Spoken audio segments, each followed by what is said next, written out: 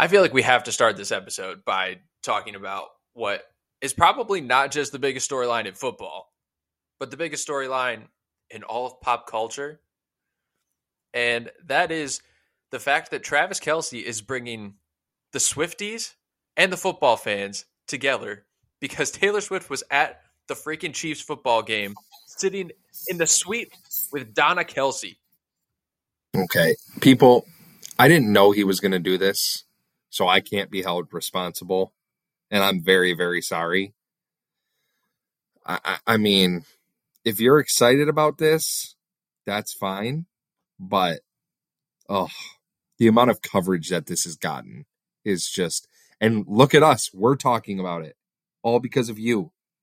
But I'm so done. I'm already so done. And of course he caught a touchdown pass. So it was like, oh my goodness, it's Travis Kelce, and look at her going crazy. Are you more done with Travis Kelce, Taylor Swift coverage or Deion Sanders, Colorado coverage? I feel like the Taylor Swift, Travis Kelce stuff got older faster because it doesn't have anything to do with football. Like, at least the Deion stuff has to do with football. But, that's a really good question. I honestly think that the answer is probably Deion. And the reason is just because of the fact that it's like constant, right? The Taylor Swift stuff hasn't become constant yet, but definitely a chance that that does happen and probably will for the rest of the season or until they break up inevitably because Taylor Swift doesn't know what a long-term relationship is. I think my vote is also I'm more sick of the Deion stuff. I'm a little bit I'm over it. I'm over it. They're fine. They've won some games. They've overachieved.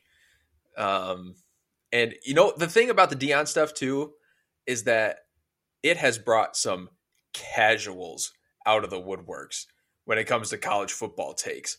Like, there were people calling for that Colorado State player to like lose his scholarship for the late hit on Travis Hunter. There are some crazy takes coming out because of Deion Sanders right now. It's very much like what happens when an NFL team that's been really bad for a really long time gets really good. You see fans coming out of nowhere. The Cincinnati Bengals. Have you ever met a Cincinnati Bengals fan in your entire life? Answer, no. But now that Joe Burrow is there, Joey Swag, he's there. They got Jamar Chase. They went to a Super Bowl. They're a super good team now.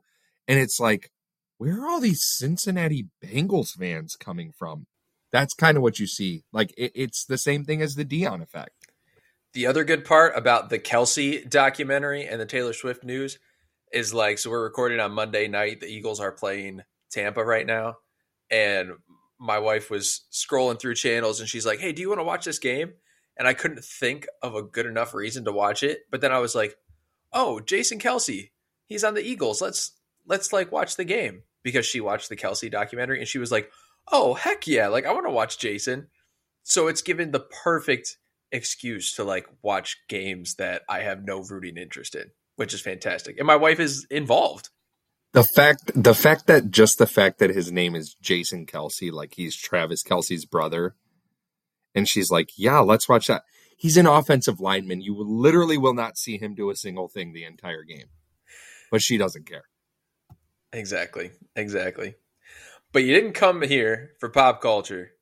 You came here for Big Ten football content. And if you love Big Ten football, then you're in the right place. Welcome to Big Banter, everybody. We've got a freaking loaded show. I mean, we're getting into conference matchups now. So we are slowly starting to figure out who these teams are and if they are who we thought they were already. We had a high-profile matchup between Ohio State and Notre Dame. We had what was supposed to be a high-profile matchup in Penn State and Iowa. And then we had the whole spectrum of good, bad, and ugly this weekend for Big Ten football. So we're going to get into all of it. Make sure you follow us on the socials. at B1G Banter on Instagram. Find us on Twitter. So with that, we got to start out with the primetime game that was absolutely wild in how this ended. So Ohio State goes into South Bend and comes out with a win, 17-14. Not how we're used to watching Ohio State play, although it is funny they played a very similar style of game last year against Notre Dame when they won. The ending of this was crazy. So you had Ohio State driving, needing a touchdown to take the lead. Kyle McCord puts a football in a box and wraps it up, puts a bow on it to give an interception, a game-sealing interception to Notre Dame. Dude just drops it right through his hands. But still got a ways to go, okay? 3rd and 19, McCord throws a laser to Ibuka down at the 1. And then 2 straight plays at the goal line. First one is a pass breakup. Next one is a handoff that they end up getting the game-winning touchdown. But that's not the crazy part. The crazy part was after the fact, finding out that Marcus Freeman only had 10 guys out on the field for Notre Dame for both final plays. And there was a timeout in between there. Absolute mind-blowing, coaching fail on his part. I feel like the end of this game had you kind of asking yourself the classic, well, did Ohio State win it or did Notre Dame lose it? But nonetheless, it's a great win for Ohio State. Their defense played lights out against Sam Hartman, who had been lighting the world on fire up to this point. So Ethan, what conclusions do you feel like you can draw from this for Ohio State? Like, what's the takeaway here on how you feel about this team going forward? The physicality of Ohio State and the question marks that have gone along with that, I feel like defensively they answered a lot of those questions. Defensively, they were extremely physical. This was a really, really bang it out, drag it out kind of fight between these two teams. However, I do think there was an element of this game that had you thinking, are both of these coaches trying to give this game away? Because it felt like there were so many coaching mishaps and they just kind of went back and forth. And I mean, say what you want about, what Ryan Day's comments were at the end of the game. You can go and, decipher that on social media, do whatever you need to do. I just felt like it was one of those situations where it's like, it felt like it was coming from a place of insecurity from Ryan Day. And it was just real weird. And listen, this is the biggest win of the season by a Big Ten team so far this year. Do not take that away from Ohio State. You can't take that away from Ohio State. Freshman QB or redshirt freshman, whatever you want to say. First year as a starter, Kyle McCord goes in there. He had a really good game. He had a pass that could have, like you said, been picked off in that last series, but he threw a laser beam to Emeka Ibuka, and don't sleep on him. I mean, Ibuka had a huge, huge game. He's a wide receiver 1 at just about any other university. That's going to be a very common theme going forward, as Notre Dame was bracketing Marvin Harrison all night. You got to think teams are going to copy and paste that game plan and basically say, we won't let Marvin beat us, but we'll let other guys beat us, and Emeka is very capable of doing that. I think the one question that still remains for Ohio State after this game, and listen, they have shown you that they are now going to try and play a different style of game. They're going to try and play a game where they can beat you 21-14. They're going to try and play a game where they're not required to score 38 points to win. They are going to rely on their defense. They're going to punt the ball deep. They're going to pin you back in your own territory. I'm very, very interested to see if that is going to bode well for them against the Penn States and the Michigans of the world, and where that's going to get them. Because I did think that Ohio State would lose this game. I took the plus 3.5, with Notre Dame. Obviously, that ended up hitting, but it wasn't in the way that I anticipated it hitting.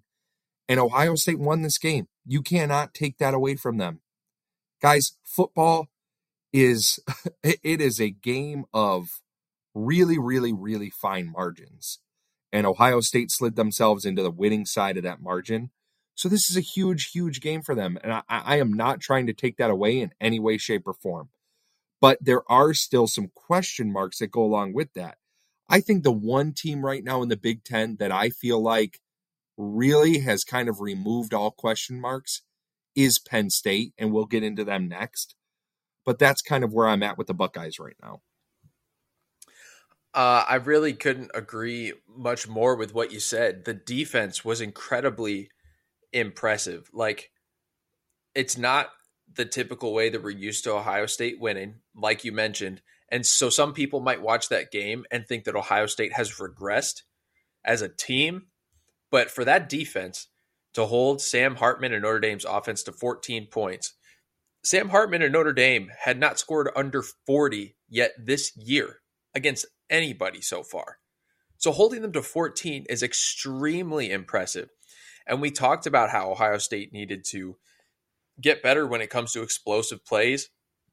I can't remember a single explosive play that Notre Dame had, like a 20, 25-yard plus play. So it feels like they've addressed some of those concerns on the defensive end. Now, offensively, you still got to get better in certain situations. I just want to harp on what you just said. Defensively, it felt like they had everything contained the entire game. And you know what? I do think that late in the game, there is the second half of the game, it really felt like Notre Dame's run game started to get going. But there was never that play that just burst, that just took off. Everything felt like it stayed in front of Ohio State. And that's a way you win these games. You're on the road. It's a really hostile environment. They kept everything in front of them. So that has to go into their favor. Yeah, offensively is where the question marks lie for me. And it still comes back to offensive line play and short yardage situations. And, Ryan Day in his little rant afterwards talked about questioning, toughness and Lou Holtz and blah, blah, blah. But, they converted the 1 yard run to get the touchdown to seal it. I get that. There were a lot of other short yardage situations in that game that they came up empty. One of them being the 4th and inches that they ran a jet sweep on. Like, just some plays that you're like, whoa, where the heck did that come from? Like, Ohio State fans had to be throwing remotes at their television watching that one. And that's a common theme with this team. It has been for a while. So what do I know about Ohio State right now? I know that their defense is significantly improved over last year. You can take that to the bank.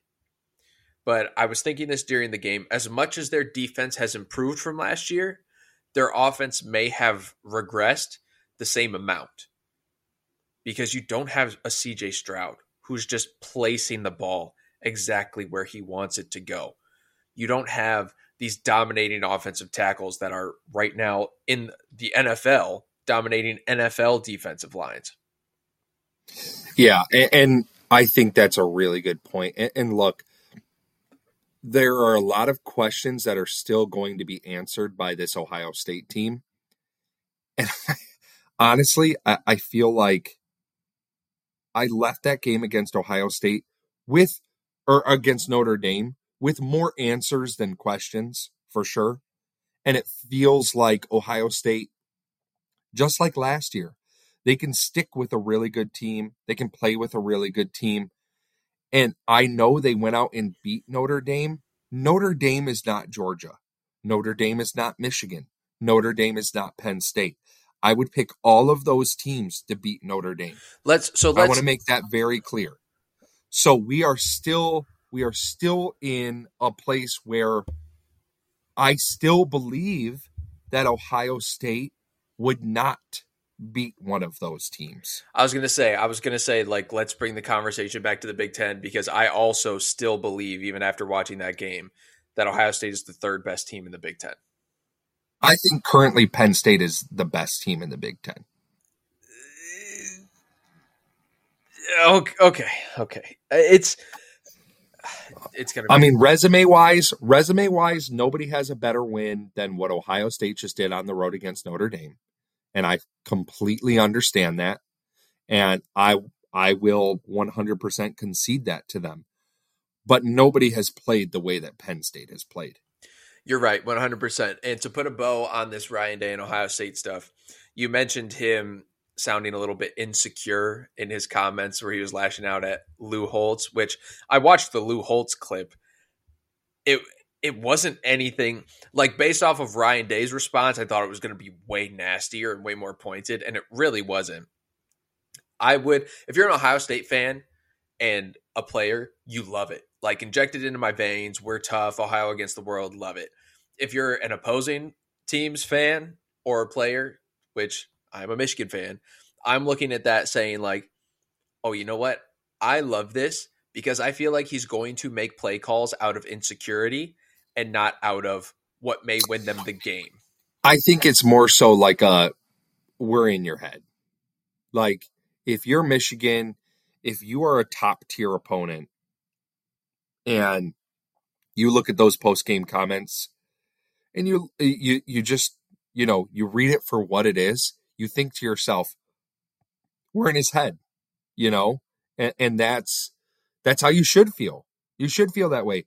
Michigan's dominated that game the last 2 seasons. Look, Ohio State, I know you have a history the past 2 decades or whatever of, dominating Michigan in the rivalry. But guess what? The here and now is here and now.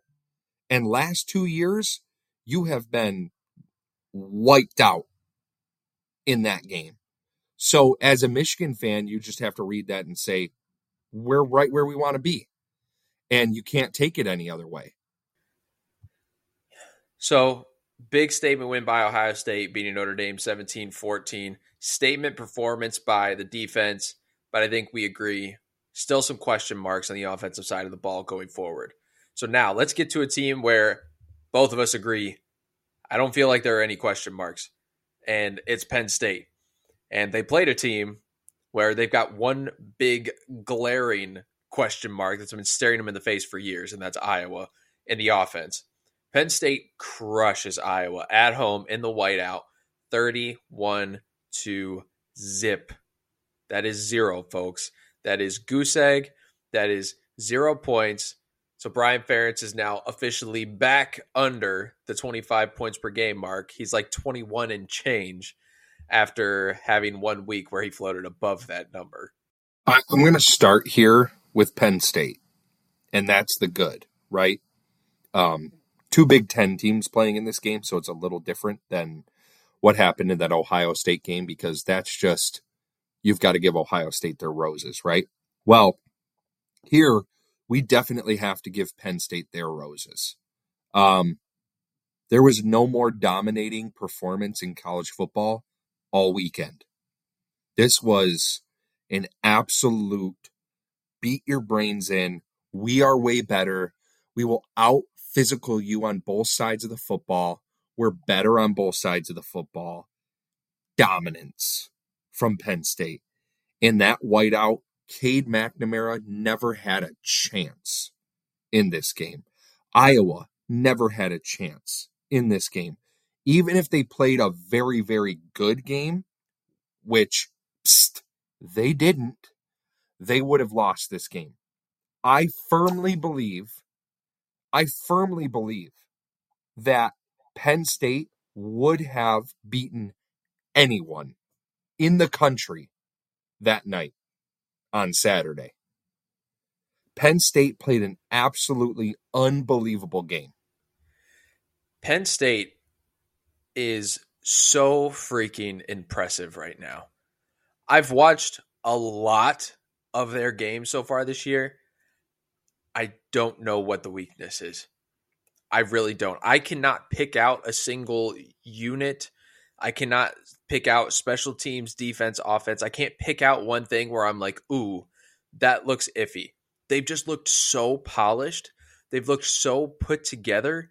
They don't make stupid mistakes. They don't commit costly penalties. They don't turn the ball over. Like, they look so, so good right now. And you might be right. They might be the best freaking team in the Big Ten. At least they look the part right now. Right now, for me, they are the best team in the Big Ten. And it has everything to do with the way that they completely play a football game on both sides of the ball.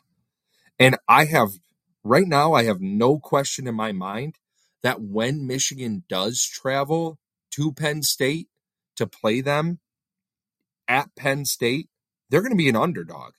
Michigan's going to have to win that game as a 2.5 or a 3-point underdog. That's the reality we're looking at right now, ladies and gentlemen. That's going to be an absolute dogfight. I'm going to be at that game, so that game is going to be absolutely unbelievable. And right now, for me, Penn State's the best team in the Big Ten. You've got to give it to Penn State right now. Ohio State, you have the best win. You went on the road, you beat Notre Dame. I understand that. If you want to say you're number 2, that's fine. You're number 2. Guess what?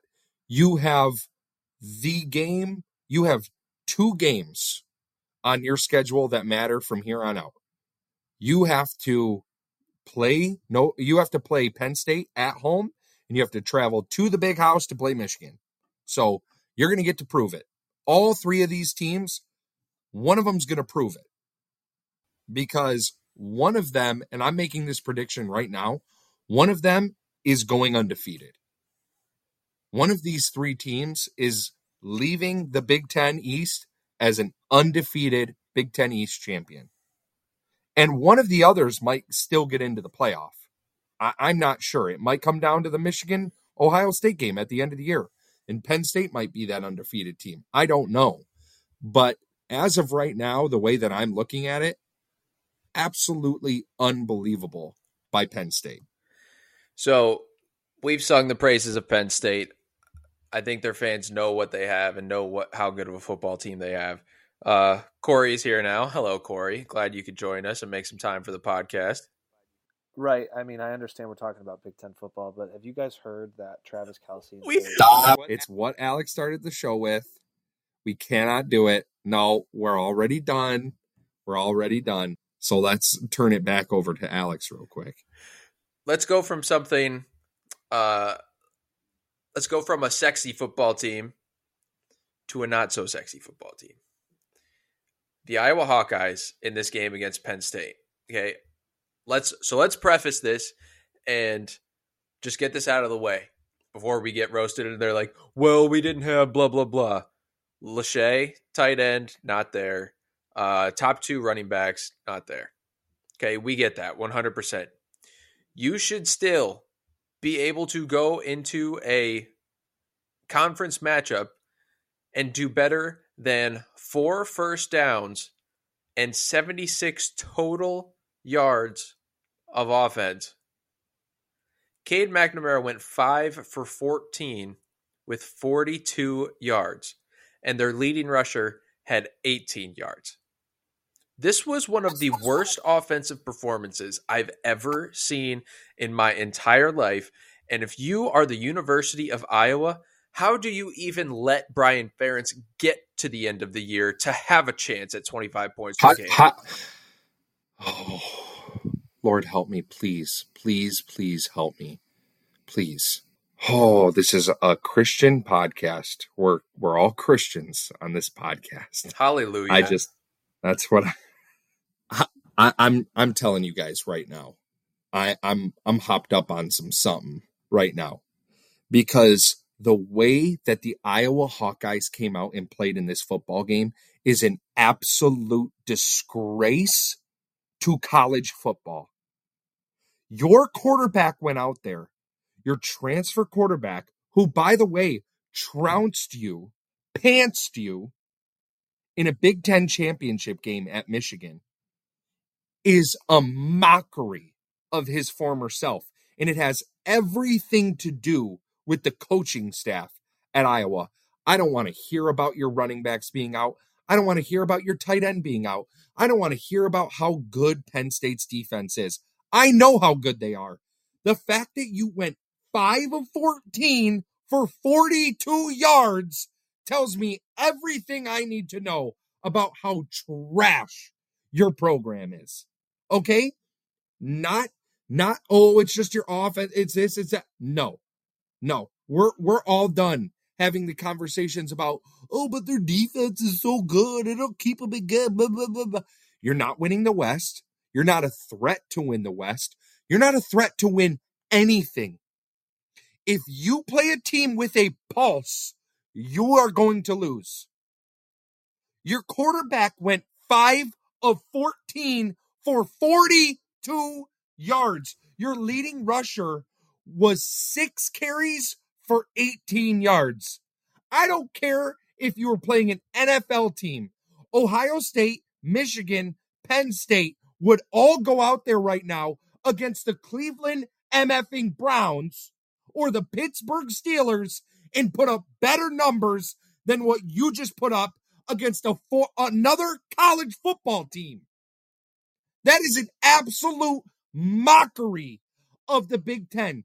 And you, Iowa, you specifically, are doing exactly what I said at the very beginning of this season. Please, for the love of God, don't let the Big Ten West be this.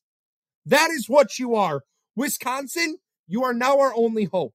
Iowa is absolute trash. You're garbage. The Ferentz father-son duo, they shouldn't have gotten back on the plane. They shouldn't have been allowed to get on the plane to go home. You hand them, here, whatever money it is we owe you at Iowa, here it is.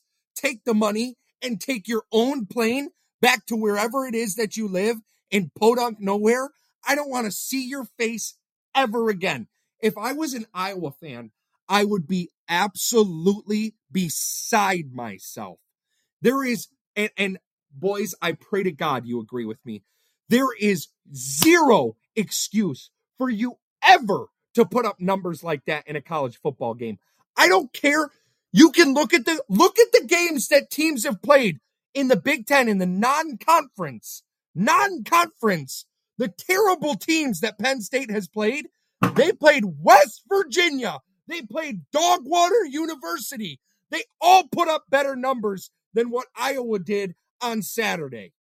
Iowa's offense is such, and we had so much fun playing this little game and playing we're going to track the points and blah, blah, blah. It's going to be so funny. It's not funny anymore. You just went out there and not only embarrassed your own school and embarrassed your own program, you embarrassed the entire Big Ten. Penn State played Delaware earlier this season. Delaware had one more first down than Iowa, and they actually had over 100 yards of total offense. They had 140 yards of offense, and Iowa had like 70 something, I think. I can't. I'm so beside myself. This is exactly. I want it so badly, and I believe we all picked Penn State to cover in this game, if I'm not mistaken. I think we all picked Penn State. And it was one of our super locks. And it was one of the super locks I felt so confident in because I was like, Iowa just doesn't have it. I thought, okay, Iowa loses and it's going to be something like 20, like 31 to 7 or something like that. And blah, blah, blah. No, you put 0 points on the board and you were never close. You were never close.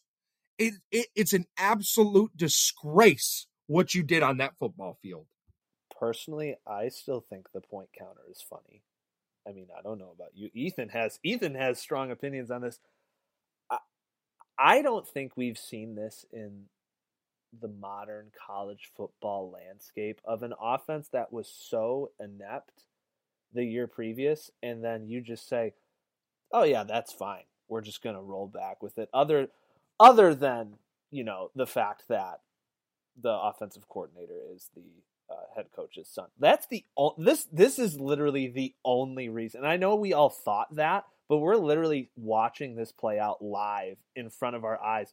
And so, like, it's not just like, oh, narcissism. Like, no, this is the definition of narcissism right here. It's unbelievable. It's not a joke anymore. It's not funny, as Ethan was saying. It's unbelievable. I was thinking like you could separate the two, Kirk and Brian Ferentz, just given the history that Kirk Ferentz is with this right now. This is a blatant slap to the face to the university and to the fans.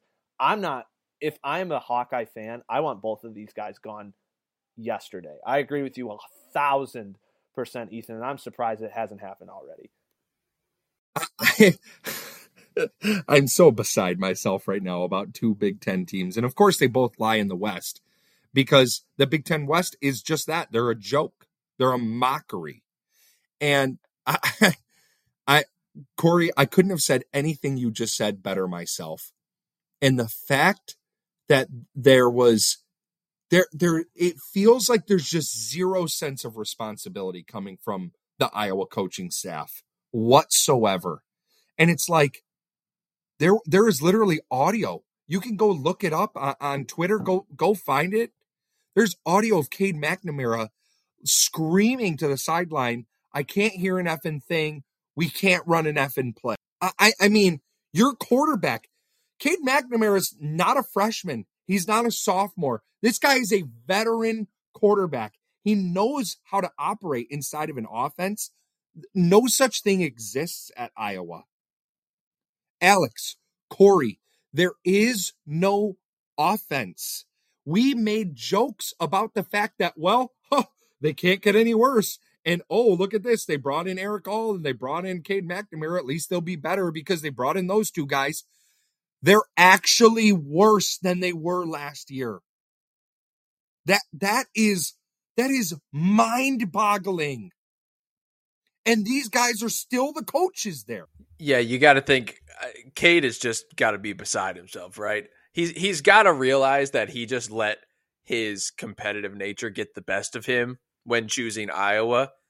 He's got to be regretting it, right? He cannot possibly think that he made a good decision after this last weekend because he was talking all that talk in the offseason like, I hope that everyone keeps talking about how bad of an offense we are. Like, please keep talking about how crappy we are, blah, blah, blah, and how we don't score points. And now he's probably like, oh, shoot, they were all freaking right. Because my expectations for them have dropped significantly. And like you said, Ethan, if Wisconsin does not run away with the West now, I don't know what I'm going to do. But let's get to another Big Ten West team. I believe the one you were referring to, Ethan, that has now been reduced to trash, and it's Minnesota. So Minnesota played Northwestern this week, okay? Northwestern, the Wildcats, who hadn't won a game in America before this year since, the year was probably 1962, okay? Minnesota had a 31-10 lead on Northwestern late in this game. After they took the 31-10 lead, Northwestern had 5 drives in the game, including overtime. They scored touchdowns on 4 out of their final 5 drives, and Northwestern ended up winning this game 37-34. They overcame a 21-point deficit to Minnesota by scoring touchdowns on 4 out of 5 drives to end the game, including overtime. This immediately to me puts PJ Fleck on the hot seat. Because you are telling me as a Minnesota Golden Gopher fan, I'm putting myself in their shoes. You're telling me that you had Tanner Morgan and you had Mo Ibrahim and you had this stable team for what felt like 5 years that these guys were just staples at Minnesota. And over 4 or 5 years of having these guys on your squad, you couldn't build any kind of pipeline of talent behind that. I mean, you didn't switch quarterback, you didn't switch running back, you didn't switch anything for forever. You had so much time to build a foundation and build a pipeline of talent. And now those guys leave and you're blowing 21-point leads to Northwestern, who by all accounts is a bottom 5 team in college football this year. It is absolutely inexcusable that you do not have a team to field to clinch and seal a 21-point lead against Northwestern. It is inexcusable. I I can't even describe to you what my feelings were on Saturday night. And it's like, I mean, Minnesota is just cruising to an easy victory in this game. They're up 31-10 against one of the 10 to 15 worst teams in Division I football. I mean, Northwestern is the baddest kind of bad that you can wrap your brain around. And for Minnesota to lose this game, not only does it put PJ Fleck on the hot seat, oh my goodness, I'm going to pull it up right now, and I'm sorry to make this a part of the show, but I just, this is real. This is real life. I sent you guys a text message, and I don't think I can read it verbatim here on the podcast, but I sent you this message, and I said to you guys after that game ended, first of all, I said, I'm going to pop a blood vessel on the pod going in on Minnesota. Pray for them. And then I said, PJ Fleck is an atrocious, let's just say, bad coach that has tricked those people into thinking his ugly, fat, necktie wearing self is actually a football coach. Joke's on them. He's Scott Frost. He really did say the word bad, people. He said it. That is not a lie. He said the 3-letter word to us. I can't wrap my brain around how bad of a coaching performance this truly is for PJ Fleck. He has swindled the Minnesota fan base into thinking, oh my gosh, we went out there and we got the next rising star of a coach, and nothing but disappointment has ensued since. There is a reason nobody has come calling. Ring, ring. Oh, it's PJ Fleck's agent. You'd like to pay him how much to go coach where? Nowhere? Oh, okay. Well, I guess he's staying at Minnesota. There is a reason that has not happened.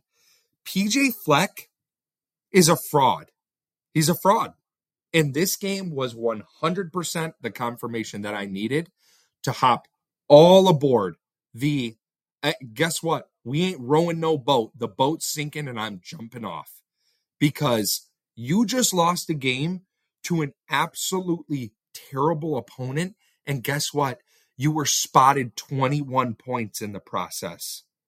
The fact that they were up 31, if this would have been one of those games where it's just like Minnesota doesn't show up and they end up losing by 1, like, I still would have been calling for PJ Fleck's job. No, that's not what happened. They were up by 21 points and found a way to lose this game, which is beyond unforgivable. Listen, I was a big PJ Fleck believer, just like most people here. When Northwestern is the running joke of this podcast, and you lose a game in that caliber to that, I turned off this game because I thought this was over. And then, lo and behold, the most improbable comeback of all time, they made Bryant look like Tom Brady in the fourth quarter there. I mean, what? The guy had 4 touchdown passes? That guy couldn't complete a pass week 1. Like, this is ridiculous. Other than what Ethan said, the only way that PJ Fleck keeps his job is if he goes out and wins the West, and that's not happening. So PJ Fleck is as good as gone. So you could just fire him now and then pick up the pieces later because, oh my goodness, you cannot lose that game in that fashion. It is unfreaking believable. And the unfortunate thing is, like, you don't even know who to point the finger at. The offense seemingly performed fairly well. Kilimanjaro had an okay game, but I don't think he was the reason. They had a ton of rushing yards as well, and then the defense just collapsed on itself. But you could point the finger at that's one of those losses where, like, everybody has a hand in it, but you're not really sure who's to blame the most, and then it falls on the head coach. That is not a good spot to be. And the only option and way to get out of that hole is, unfortunately, coaching change. Hey, look, I know we're talking a lot about Minnesota here, and rightfully so. Shout out to Northwestern, man. Shout out to those kids for playing hard, not giving up. Like, they've gone to hell and back this offseason with their football program. And for them to stick in there and come back against that Minnesota team and win at home at night, kudos to them. Kudos to them. All right, let's hop up to another Big Ten West showdown. This one was Wisconsin and Purdue. Wisconsin takes the victory 38-17. Guys, I feel like we saw exactly from Wisconsin what we had been begging to see for the past couple of weeks. And what we wanted was for Tanner Mordecai to not throw it 40 times and for Braylon Allen to get the ball. And that's exactly what happened. Tanner Mordecai threw it 27 times, went 17 of 27, super efficient, no touchdowns, one interception, but he did have 2 rushing scores. He ran for 44 yards in this game, which is something that, to be quite honest, I didn't know Tanner Mordecai had in his bag. And then Braylon Allen, they gave him the ball 16 times. And, of course, you feed college football's Derrick Henry the ball 16 times, he's going to do something pretty spectacular with it. He ran for 116 and 2 touchdowns, averaging over 7 a carry. The bad news from Wisconsin in this one, and I don't know the extent of the injury yet, Chez Mellusi looked like, I mean, his foot and ankle were pointed in the wrong direction at one point. Chez Mellusi's college career is over. That's where that injury stands. I mean, do we know what it is technically, like officially? It was a complete fracture. It was a complete break. Yeah, that did not look good. So going forward, you do miss him as a weapon, but Wisconsin felt like they learned some things over the past couple of weeks, game planning wise, and they went into Purdue on the road at night, right, against the spoiler makers, a team that everyone slips up against, and they didn't slip up. They come out with a big road win, 38-17, and I think for me, it just puts more confidence in me picking them to win the West. Corey, what did you think about Wisconsin's performance? We just need, as a collective group here, because we've been saying the same thing for weeks now, and then the coaching staff finally listened to us. Oh, let's give Braylon Allen the ball. And then look what happens. You have your most dominant and impressive win of the season when you just give your freak athletes the ball. You said it perfectly there. I never want to say teams will take advantage of an injury, especially an injury that is, pretty horrific for, that student athlete in Chez Mellusi. But now you have no choice but to feed your most talented player. So blessing in disguise, maybe, I don't know. I think you're just going to have to rely on your bell cow now because your back is against the wall. You don't have a second option, and we're going to see how much of a freak Braylon Allen is because he will be that only option. Mordecai had a few runs on the ground, but he still had an interception in this game, and luckily, they're facing Purdue, which is a turnover machine right now, and the spoiler maker has one in the chamber for Ohio State later in the year. But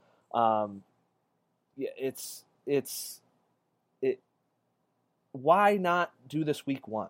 Why wait until the first game in Big Ten play to finally do this and show what you're made of? Because you've been infuriating your fans to this point. I honestly think, and I know he had over 100 yards, I honestly think Braylon Allen still didn't touch the ball enough. But Wisconsin's offense was so proficient in this game, and they really kept the possessions down, which I liked because that is Wisconsin football. Keep the possessions down. You score, you keep your opponent from scoring, you win. And that is a recipe for success, and Wisconsin's done it for a really long time. I'd love to see a game where Braylon Allen touches the ball 25 times. I'm still kind of waiting for that. But I was still very impressed with what Wisconsin was able to do. They are, as I mentioned earlier in this podcast, they are the only hope for the Big Ten, for the West. They're the only hope for the Big Ten West. And thank God it's being done away with at the end of this season because of the fact that it is what it has become over the last decade. We've had how many Big Ten championship games now? They are over. It's just a celebration for the Big Ten East winner to go out there and show off to their fan base. Look, we get to win a championship game and get a ring, and it's so much fun. They have no hope. Wisconsin is their hope. And right now, I will tell you, Wisconsin's best comparison in the East is Maryland. It is none of the top 3 teams in the Big Ten East. They would be double-digit underdogs to all 3 of those teams. So we are still in a place where I feel like the Big Ten West is so underwhelming. However, Wisconsin, you are headed in the correct direction. And they made, I want to give them their kudos because they went out there and they did what they should have done against Purdue. And they wiped the floor with them. They played the way better game. And I now fully expect Wisconsin to take control and dominate the West. That is now your expectation. Go out there and win 10 games. You mentioned a team that I want to go to next, Maryland. Man, Maryland's so freaking good. And I know you said that that's the comparison for Wisconsin as far as teams in the Big Ten East.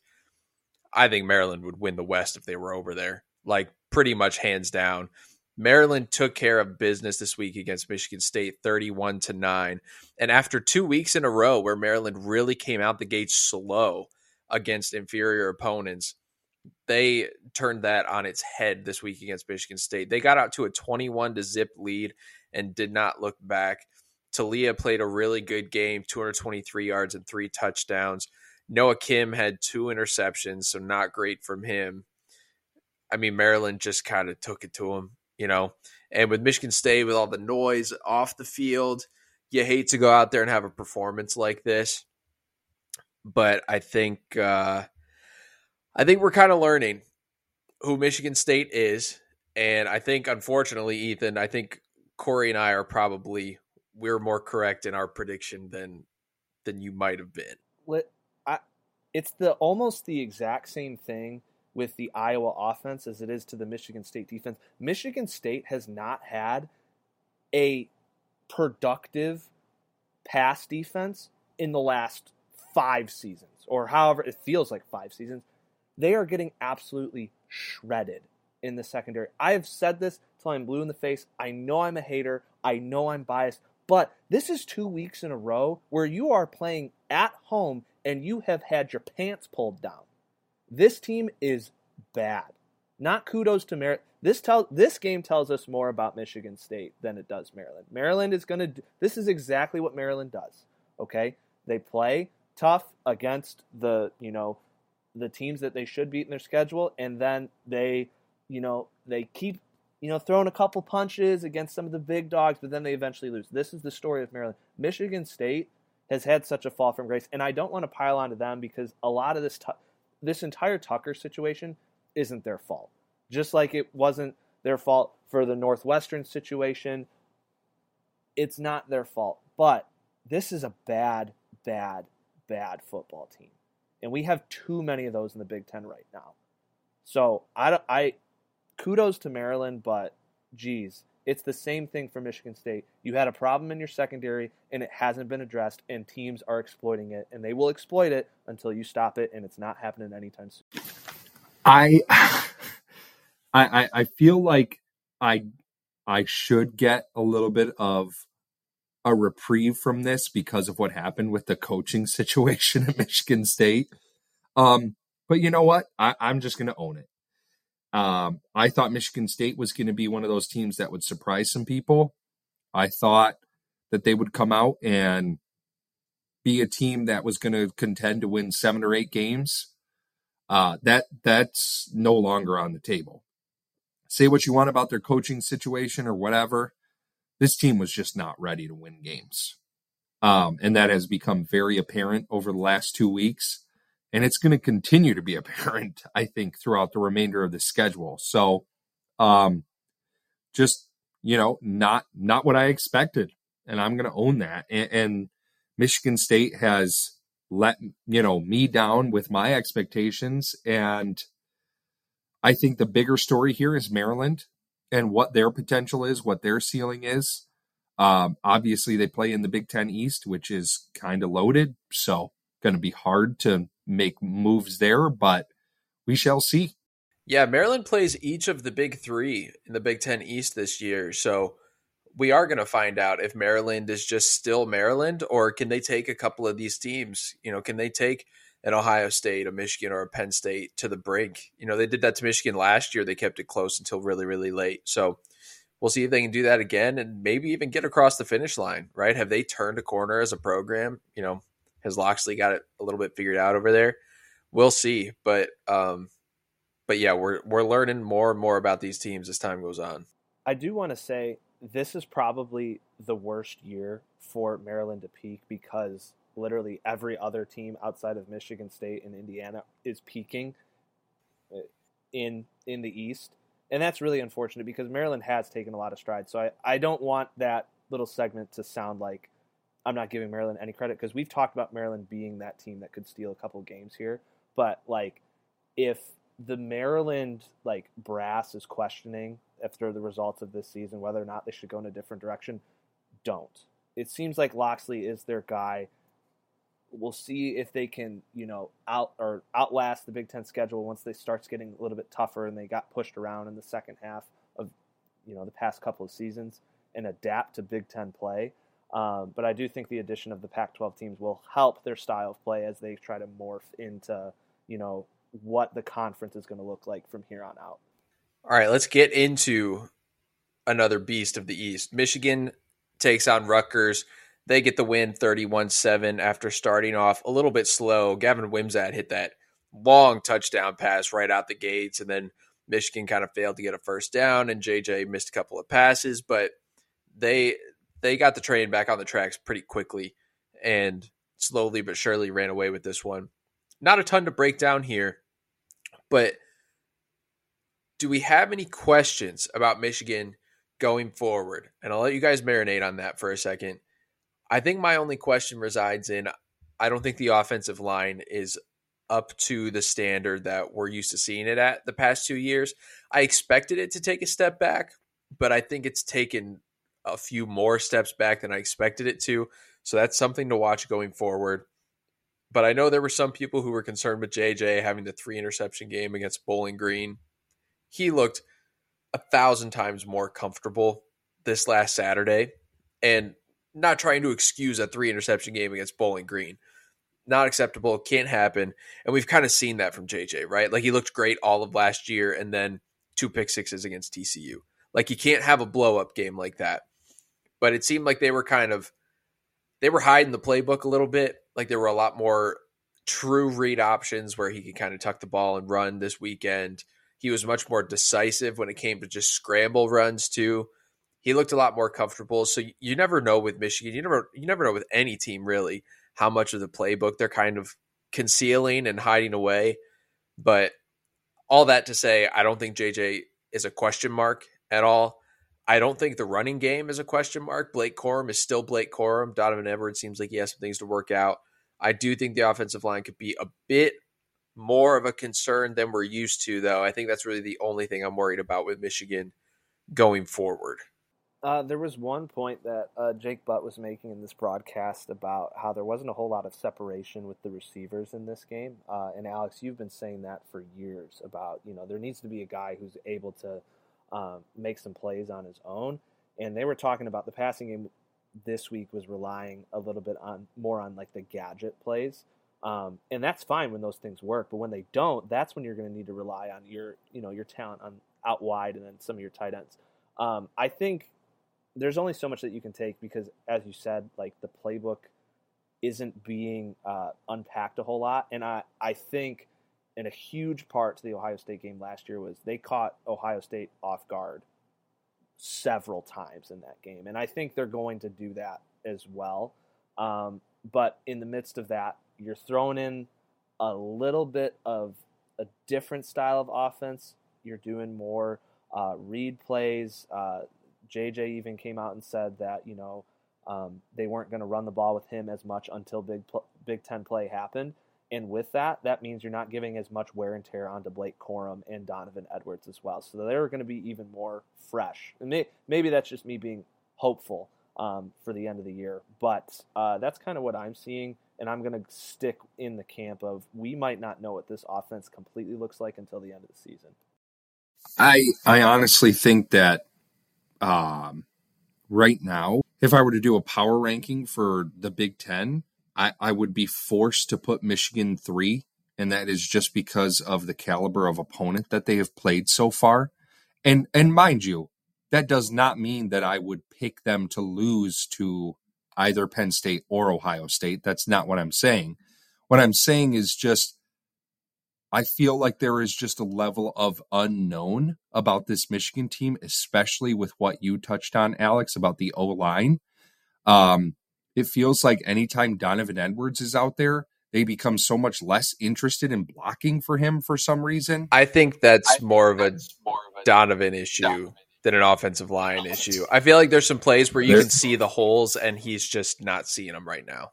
Yeah, and things are slow to develop, and that's got to change. I mean, there's some things for this Michigan team that have to change going forward. I'm not going to set the panic button or anything like that, but there's some stuff that's got to get fixed for this Michigan team moving forward. I don't have a ton to dissect or diagnose. I think the defense is playing really, really well. I think they have a very good defense, and I think they got some players back. You saw Will Johnson back out on the field, and guess what? Guys don't get to catch passes when Will Johnson's guarding them. And Mike Sainristil, he is proving to be an elite level corner as well himself. So, we'll see going forward once they get into the meat of the schedule, but I'm still kind of in a wait and see mode with Michigan. So let's get to the rest. We'll finish this up really quick. Scores for the week. Illinois pulled out a win against Florida Atlantic 23-17. Nebraska pulled out a win against Louisiana Tech 28-14. And then in what ended up being a nail biter, the Akron Zips took Indiana to the limit, and Indiana did get a win in overtime, 29-27. I mean, come on. If they're going to get serious about football, they got to make a coaching change in this offseason. But I just don't think they're serious about football. I don't think they care all that much. But so those are the scores. That was the week. And like we said, we are learning more and more about these teams as the weeks go by. We're getting into the heart of conference play now, which is freaking awesome. So make sure you don't go away. Make sure you don't miss a week. Follow and subscribe wherever you are listening to us on Apple and Spotify. Leave us a review. We appreciate it. Follow us on the socials, B1G Banter on Instagram, Threads, and then Twitter. One of them's B1G Banter Pod. I can't remember what it is right now, though. But make sure you follow us. Make sure you listen every week. We will talk to you again. Peace.